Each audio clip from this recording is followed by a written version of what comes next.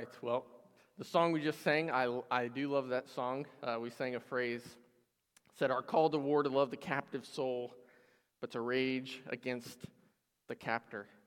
And that's really what we've been talking about this year on Sunday nights, as speaking truth to our families and loving them enough to share the truth. And so it's easy to get wrapped up in the day-to-day and lose perspective on spiritual realities. And so I hope tonight, as we look at the text together, that you can be encouraged like I have been, to be reminded of those spiritual realities and the war that we're in, and have our armor on first as we go on to effectively help others. Well, when I was 10 years old, I moved from inner city Cincinnati to the middle of nowhere, Kentucky. And when I lived in Cincinnati, me and my friends, we came up with ways to have fun by playing kickball or foursquare or going to McDonald's to the play place, and that was kind of our form of entertainment during those early years. Well, when I moved to Kentucky, the entertainment changed pretty drastically. They were into four-wheeling and playing in the woods and fishing, and that was not what I was accustomed to. And so early on in those teen years, I was asked, they said, "Hey, this weekend we are going to go into the woods and we are going to have a game of paintball. Have you ever played paintball?" And I was like, "I've never played anything close to paintball, but I want to be your friend and I want to fit in, and so sign me up. Let's play some paintball." And so they said, "Yeah, you can go to Kmart, pick out some guns, pick out some things in this section back in the back, and come next weekend and we can play." And so I got all excited, told my mom, and she was like, "All right, yeah, we can go to Kmart and pick out something." So I go to the back and find a $20 gun and some CO2 tanks and a box of paintballs, and I was ready for battle, or so I thought, until I showed up to the paintball fight, and these guys have helmets on and chest protection and CO2 tanks on their guns that were bigger than my gun. And so my little gun was a single shot, had to pump it for every shot, and they've got $300 automatic weapons, and I did not stand a chance. You could imagine how that day went for me. It didn't take long that I was no threat, and it didn't take long before I was surrendering, right? As though in the letter of Ephesians, okay, Paul warns believers of a spiritual battle that we are in every single day. And the truth is, unless we have the right equipment on, we have no chance for success, and we will be destroyed by the enemy. And so, a familiar passage to most of us, but if you got your Bibles, turn to Ephesians chapter 6, and we will start in verse 10. Ephesians chapter 6 and verse 10. Paul writes to the believers in Ephesus, and he says, "Finally, my brethren, be strong in the Lord and in the power of his might." So right out of the gate, we see you are not going to succeed in this war in your own strength. He says to be strong in the Lord, and that does not involve building up your own strength. That word strong there is actually a passive word. It's actually something that happens to you. Believers can't strengthen themselves. They've got to be strengthened by a strength that belongs to someone else. That word strong is actually the same word that we see in Philippians 4:13 that says, "I can do all things through Christ who strengthens me." So it could actually better be read as to be strengthened in the Lord. Your strength, my strength, is of no good in spiritual warfare. That's why Jesus could say in John 15, "Without me you can do nothing." That wasn't just hyperbole. He really meant it. We can do nothing. But positioned in the Lord, we have all the power that we need to overcome the enemy. And so in Christ, we can be strong in the power of God's might. And he's got all strength, right? And we can have that strength. We have access to God's strength. Now, we know that to be true. We know that we're weak. But in order to experience the strength of the Lord, we have to actually acknowledge that weakness daily, right? We have no strength to overcome temptation. We have no strength in of ourselves to live like Jesus. We have no strength to do any eternal good. We're no match for the attacks of Satan. We sang about it tonight in the first congregational song, stand up for Jesus, stand in his strength alone. We've experienced this. The arm of flesh will fail us. We dare not trust our own. Okay? Well, I recognize I'm weak. I know I need God's strength. I've asked him for it. Let go and let God. Right? But that doesn't seem to be working. I don't feel very victorious. Well, let's look at the next verse. Verse 11. Put on the whole armor of God, that you may be able to stand against the wiles of the devil. So to be strong is passive. However, in order to be strong in the Lord and in the power of his might, we do have a responsibility. Put on is not passive. That requires action from us. We can't just sit on our hands and expect naturally to be strong in God's might. And so this call isn't a call to increase our strength. He says in the text there, it is a call to put on God's armor. And so it is armor that God himself has provided for us. Pastor Brent mentioned this verse already tonight, but 2 Corinthians 10:4, the weapons of our warfare, they are not carnal, but they are mighty through God to the pulling down of strongholds. God's armor, his weapons themselves, they have spiritual power over the enemy, and we have access to that armor. And so we've got to actively put on God's armor if we are going to stand against the wiles of the devil. And so we must be strengthened in the Lord and in the power of his might, but we do have a responsibility to actually put on this armor, or we are not going to stand a chance. Well, the end of verse 11, it tells us, why are we to put on the whole armor of God? So that you can stand against the wiles of the devil. Well, what are his wiles? That's not a word I use too often, but wiles is his schemes, his strategies, and so we have to understand, what is Satan trying to do? What are his strategies? What are his schemes? And 1 Peter 5:8 tells us we've got to be sober, be vigilant, because our adversary, the devil, he's walking about as a roaring lion, seeking whom he may devour. We are to be aware, be on guard, because he is seeking to devour us, to destroy us. And someone that isn't covered in God's armor will be devoured. Well, how does he destroy us? How does he devour us? Well, we know from John 8:44, we get a description of what Satan is up to. He's a murderer from the beginning. He wants to destroy, he wants to kill. He abode not in the truth. There is no truth in him. When he speaks a lie, he speaks of his own. He is a liar and the father of it. That's what he does. He lies. He is deceptive. He's the father of lies. This has been his strategy since the beginning of human history. If you remember back in Genesis 3, familiar to us, right? But the first recorded words of Satan through the serpent was, did God really say? Eve says, yeah, God said if we eat of the tree in the midst of the garden, we will die. Satan says, you won't die. That's a pretty blatant lie. You're not going to die. Well, what happens? The woman saw that the tree was good for food. It was pleasant for the eyes. It was a tree to be desired to make one wise. She takes of the fruit, she eats it, gives it to Adam as well. Eve's own feelings, her reasoning, her desires, it kind of lined up with what Satan was deceiving her with, right? God was trying to keep something from her. But what was true? Romans tells us by one man sin entered the world, and death by sin. So death passed upon all men. What was the truth? If you eat, you will die. That was the truth. And Satan lied. Fellowship with God was broken, and believing that lie is the result of every pain, sickness, death, curse that everyone who's ever lived on this planet has experienced, because they believe that lie. Satan is a liar.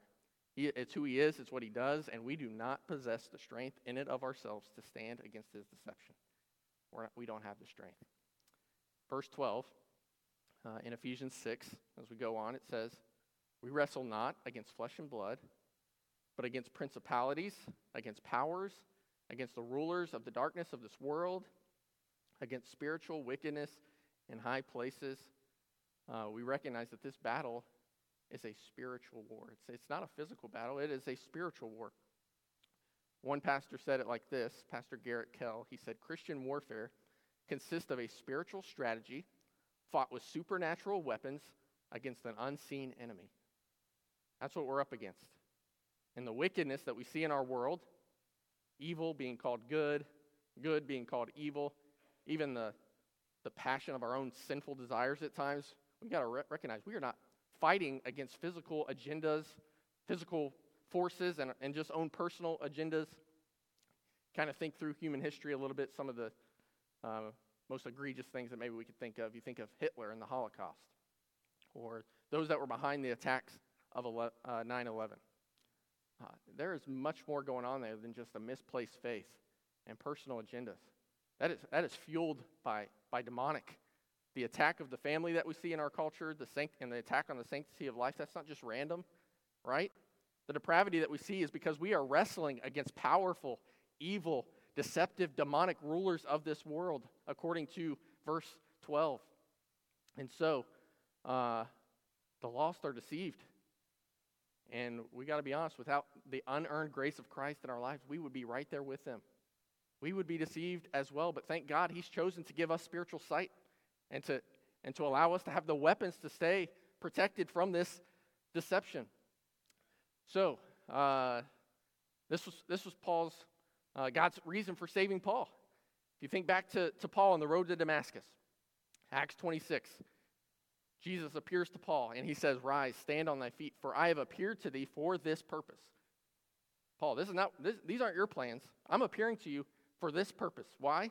To open their eyes, to turn them from darkness to light, from the power of Satan unto God, that ye may receive forgiveness of sins.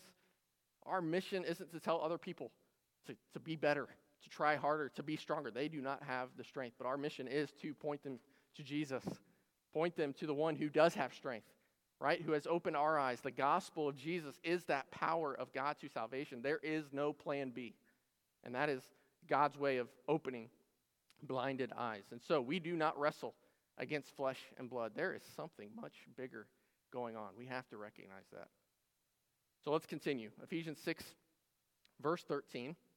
Because of this, because we don't have strength, because we are wrestling against a really powerful enemy that we do not have the chance to stand up in our own power, he says, verse 13, "Wherefore take unto you the whole armor of God, that ye may be able to withstand in the evil day, and having done all, to stand."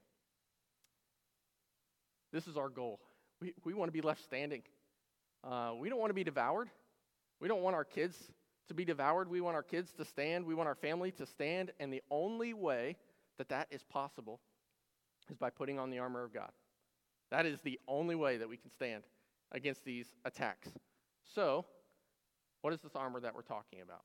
I know this is familiar to us, but let's look at it. In verse 14, he says, "Stand therefore, having your loins girt about with truth, having on the breastplate of righteousness, your feet shod with the preparation of the gospel of peace, above all taking the shield of faith, wherewith you shall be able to quench all the fiery darts of the wicked, and take the helmet of salvation and the sword of the Spirit, which is the word of God." Now, it's easy to think that Paul got his inspiration as he was writing this passage, obviously inspired by the Holy Spirit. But we would kind of think, okay, well, he's getting his imagery from a Roman soldier. He's obviously spent time around them as he was in house arrest and in prison. He knew what a soldier looked like. And although I know that played a part, Paul had seen reference to this armor before. He actually knew someone that didn't just put on a physical helmet, that actually wore the helmet of salvation. He was obviously familiar with the Old Testament and the prophecies of someone who would wear this armor that we're talking about. For sake of time, I won't have you turn to all these, but in Isaiah chapter 11, verse 5, speaking of one that would come, it says, "And righteousness shall be the girdle of his loins, and faithfulness," or truth, "the girdle of his reins." There was one who was coming who would wear righteousness. He would be clothed in truth. Isaiah 59 says he puts on righteousness as a breastplate and a helmet of salvation upon his head. He's clothed in righteousness and salvation. Also in Isaiah 52, How beautiful upon the mountains are the feet of him that brings good tidings, that publishes peace. Psalm 5:12, for thou, Lord, wilt bless the righteous with favor. Wilt thou compass him as with a shield? Isaiah 49:2, and he hath made my mouth like a sharp sword. All the pieces of God's armor, they are found in Christ himself. All of them, every single one. The belt of truth. John 14:6 tells us, I am the way, the truth, and the life. We know we are in a world where everyone has their own truth. Feelings are ultimate reality in our culture, in this postmodern world. But what Jesus says and what he thinks is true. And it is objective reality regardless of if we believe it or not. 2 Timothy 2:13. If we believe not, yet he abides faithful. He cannot deny himself. Truth does not change based on how I feel. So, let's take a vote. How many of you believe in the law of gravity? All right. You believe in the laws of gravity. Okay. If you didn't raise your hand, I'm going to assume that you believe in the laws of gravity. However, I am going to say, for sake of argument tonight, that I do not. I do not believe in the laws of gravity. I am glad that works for you. I really am. But I don't see things that way. And what's true for you does not make it true for me. Well, we all know what would happen to me if I were to jump out of an airplane without a parachute. I would go splat, right? And the reality of gravity is going to become super apparent very quickly. My mom taught it to me like this. She said, let's say we are reading the Bible and we come to a verse that says birds cannot fly. Okay, that's not in the Bible, but let's imagine that it is. Well, the Bible says birds can't fly. Well, that can't be true. That must have been a translation error. There's something wrong there. Well, how can that be true? Well, if the Bible were to say that birds can't fly, then either what I'm calling a bird is not actually a bird, or what that bird is doing is not actually flying. If we're going to know what is true, we've got to see the world as Jesus sees it. And so we got to reorient our thinking on the foundation of what Jesus has said to be true. So we must put on the belt of truth. The second one, the breastplate of righteousness. Now, Paul could be talking about the imputed righteousness of Jesus that's given to our account, and that is one of my favorite truths, most glorious truth. But since he talks later on in the armor of God about the helmet of salvation, it doesn't appear that he would double up on that, right? So I think he's actually talking about our actual righteousness, and it's not the righteousness that we possess. That's filthy rags.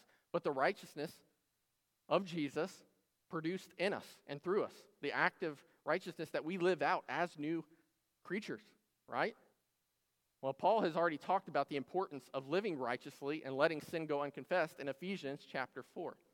So just a couple chapters before, in the same context, he's talking in verse 24 of chapter 4, and he says that you put on the new man, which after God is created in righteousness and true holiness. And he says, put away lying, speak every man truth with his neighbor, we are members one of another, be ye angry, sin not, let not the sun go down upon your wrath, neither give place to the devil. Also translated as give no opportunity to the devil. Here's the reality of what he's just taught us. When we live our lives with unrepentant and unconfessed sin, whatever that may be, it gives a place for the demonic to have influence in our lives. We cannot be possessed by Satan as believers, but we can be influenced. And it's important to recognize that when we sin, we can never say, oh, the devil made me do that, right? That's exactly what Eve tried to do in the garden to justify her disobedience. But we wrestle with our own sinful flesh and our own desires, but in some way, Satan can actually fuel the fire of our own sinful lust. If you remember the story of Ananias and Sapphira, they sell that piece of land, and they conspire to tell the apostles that they sold it for a certain amount, and they were giving all the money to the church. But they lied. They lied about the amount, lied about the number, and they kept some for themselves. And Peter says to them, Ananias, why has Satan filled thine heart to lie to the Holy Ghost? They obviously had their own sinful desire, maybe for the praise of men or just for greed or whatever it was. But they gave opportunity to the devil, and he targeted that. He began to make this decision more appealing. He began to lie to them about the seriousness of lying to the Holy Spirit. He filled their heart with lies. And we've already said that Satan he's a roaring lion seeking whom he may devour. Well, we got to put on righteousness and confess our sins, keep short sin accounts with God, or else we are going to give the devil leverage, and he's going to fan the fire of our own flesh. So we must put on righteousness. We must obey Christ and his words. And then the shoes of the gospel peace, okay? If you're a sports fan, you've probably heard this phrase that the best defense is a good offense. Well, here's the truth of the matter. We have not been enlisted in this army just for survival, right? Just to play defense the whole time. Part of our defense is to stay on mission. And we've been called to join in the building of God's kingdom, what he's doing. And so this isn't a call just for pastors and for missionaries. Every believer must put on the whole armor of God. And so whether you work in finance or you work in the medical field or you are a mechanic, you've been called to engage in gospel advancement. And if you don't, you are going to find an area of your life where you want to build your own personal kingdom. And so we must stay on gospel mission as part of the protection of God's armor. And then shield of faith as we go through. Where does faith come from? We know the scripture says faith comes by hearing, and hearing by the word of God. Our faith does not grow by looking within. Satan, he would love nothing more for us to look at our own shortcomings, our own sin. He would love for us to try to battle him in our own strength. But as we look at the glory of Jesus and who he is, our faith grows because he's trustworthy. Faith, it is really only as strong as its object. The terrorists that flew the planes into the World Trade Centers, they had some really strong faith. But their faith was in a lie. Every single book of the New Testament, Justin Peters mentioned this a couple weekends ago when he was with us. Every single book of the New Testament, except for Philemon, deals with false teaching. It's a really important topic, and much of those false teaching was error on who Jesus was and what he did. And so Paul, he says, that's really important to know that. If Christ isn't risen, our faith is in vain. But Jesus is risen. And when we see who Jesus is and what he has said, we walk in faith as we remind ourselves of what is actually true. The next one, the helmet of salvation. It says, above all, put on this helmet of salvation. I think he says this is the most important, above all, because if Satan can get us to doubt our salvation, to doubt our position in Christ, then the rest of this falls apart. You're not going to stand. If you're trusting in your own righteousness, your own morality, you're comparing yourself with other sinners that are worse than you, you're building your house on sand, and when the storms come, that is not going to stand to the attacks of Satan, which is why we must preach the gospel to ourselves every single day. Wake up in the morning and recognize that there is nothing that you can do today to make God love you anymore. And there is nothing that you can do today to make God love you any less. We got to preach the gospel to ourselves every single day. And then we come to the final one, the sword of the Spirit, the word of God. And why is this important? Well, this Christian warfare, what we've seen so far, this is a battle of our minds. This is a battle for the way that we think. Every one of that is connected to what we think to be true and what we believe, which is why it's so important that we study the Word of God. I know as a teenager, I would often think that I needed to study God's Word because, maybe God would love me more if I gave him some time in my day.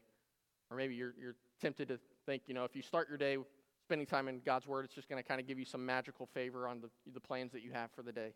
That's not why we are to spend time in the Word of God. God has chosen to reveal himself and reveal what is true through the pages of a book. And we got to know what it says. John 14:26. Why is it so important? Jesus said, the Comforter, which is the Holy Ghost, the Father will send in my name. He shall teach you all things. He's going to bring all things to your remembrance, whatsoever I have said unto you. We've got to know God's word so the Holy Spirit can remind us of what is true when the attacks come. And so, the call to put on the armor of God, it really is a call to put on Jesus Christ. Put on Christ. Jesus himself wore this armor. Jesus alone is completely sufficient for every one of our spiritual battles. Which leaves us with this thought.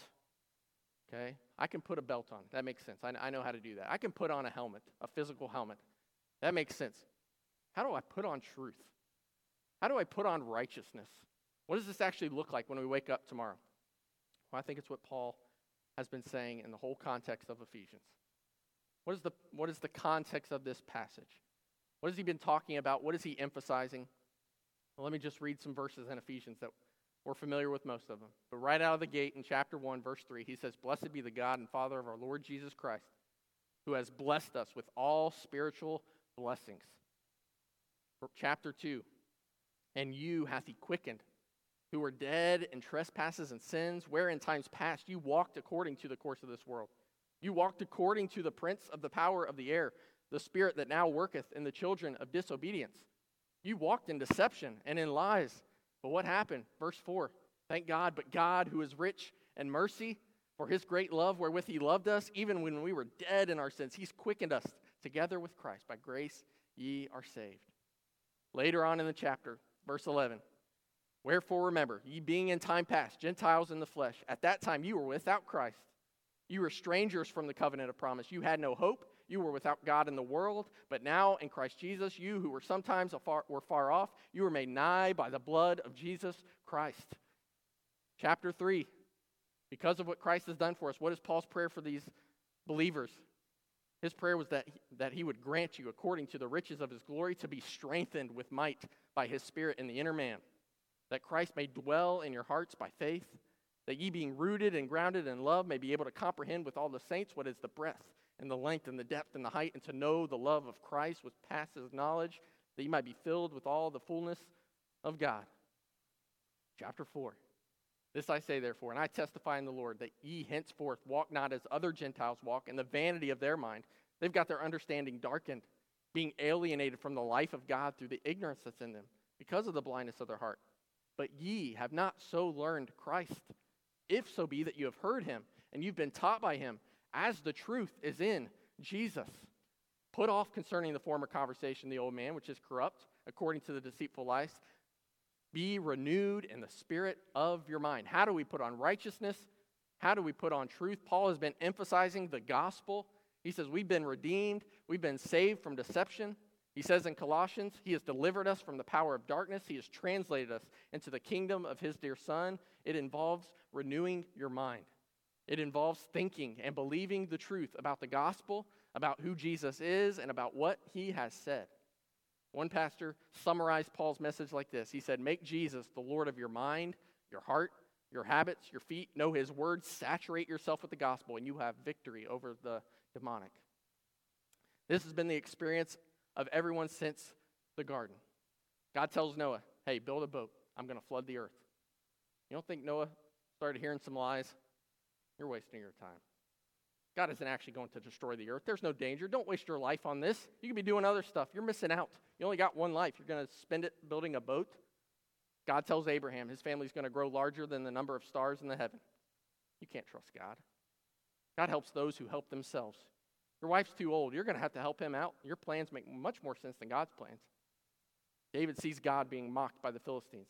Goliath is huge. He will destroy you. Just stay out of the fight. You're an insignificant shepherd boy. God doesn't care to give you the victory. 3 Hebrew children told to bow to a golden idol. What's the big deal? Don't make a scene. Make this all about yourself. God's going to understand if you compromise to avoid suffering. God wants you to be comfortable. Prodigal son leaves his father. He wastes his inheritance on sinful living. He's eating with pigs. The Bible tells us he comes to himself. He wants to go back to his father. And I'm sure he heard lies. Your dad's ashamed of you. He doesn't want to see you. He's just spending time with his good boy, right? He's not thinking about you. But what was true? What was true? When he was yet a great way off, his father saw him, had compassion, and he ran and fell on his neck and he kissed him. His father had been waiting and longing for his return. Every single one of those thoughts were lies. Satan is a liar. And you recognize the battle that is taking place as you start to wrestle with thoughts that push you away from God and not to him. Maybe you hear some of those. Nobody cares about you. You don't matter. Before I formed thee in the belly, I knew thee. You know my down sitting, mine uprising. You understand my thought afar off. You compass this, my path, my lying down. You are acquainted with all my ways. Cast all your care upon him. He cares for you. Maybe God doesn't love you. I'm persuaded neither death, nor life, nor angels, nor principalities, nor powers, nor things present, nor things to come, nor height, nor depth, any other creature is going to be able to separate me from the love of God, which is in Christ Jesus. You can't trust God. You're going to have to figure this out on your own. Trust in the Lord with all your heart. Lean not to your own understanding, and all thy ways acknowledge him. He'll direct your paths. Be careful for nothing, but in everything by prayer and supplication with thanksgiving. Let your requests be made known unto God, and the peace of God, which passes all understanding, is going to keep your hearts and mind through Christ Jesus. You sin too much. God isn't going to forgive you. If you, Lord, kept a record of sins, who can stand? But with you there is forgiveness. As far as the east is from the west, so far hath God removed our transgressions from us. If we confess our sins, he is faithful. He is just to forgive us our sins and to cleanse us from all unrighteousness. He that covers his sins shall not prosper, but whoso confess and forsakes them shall have mercy. When Satan tempts me to despair, and he tells me of the guilt within, upward I look, and I see him there who made an end to all my sin. Because the sinless Savior died, my sinful soul is counted free. For God the just is satisfied to look on him and pardon me.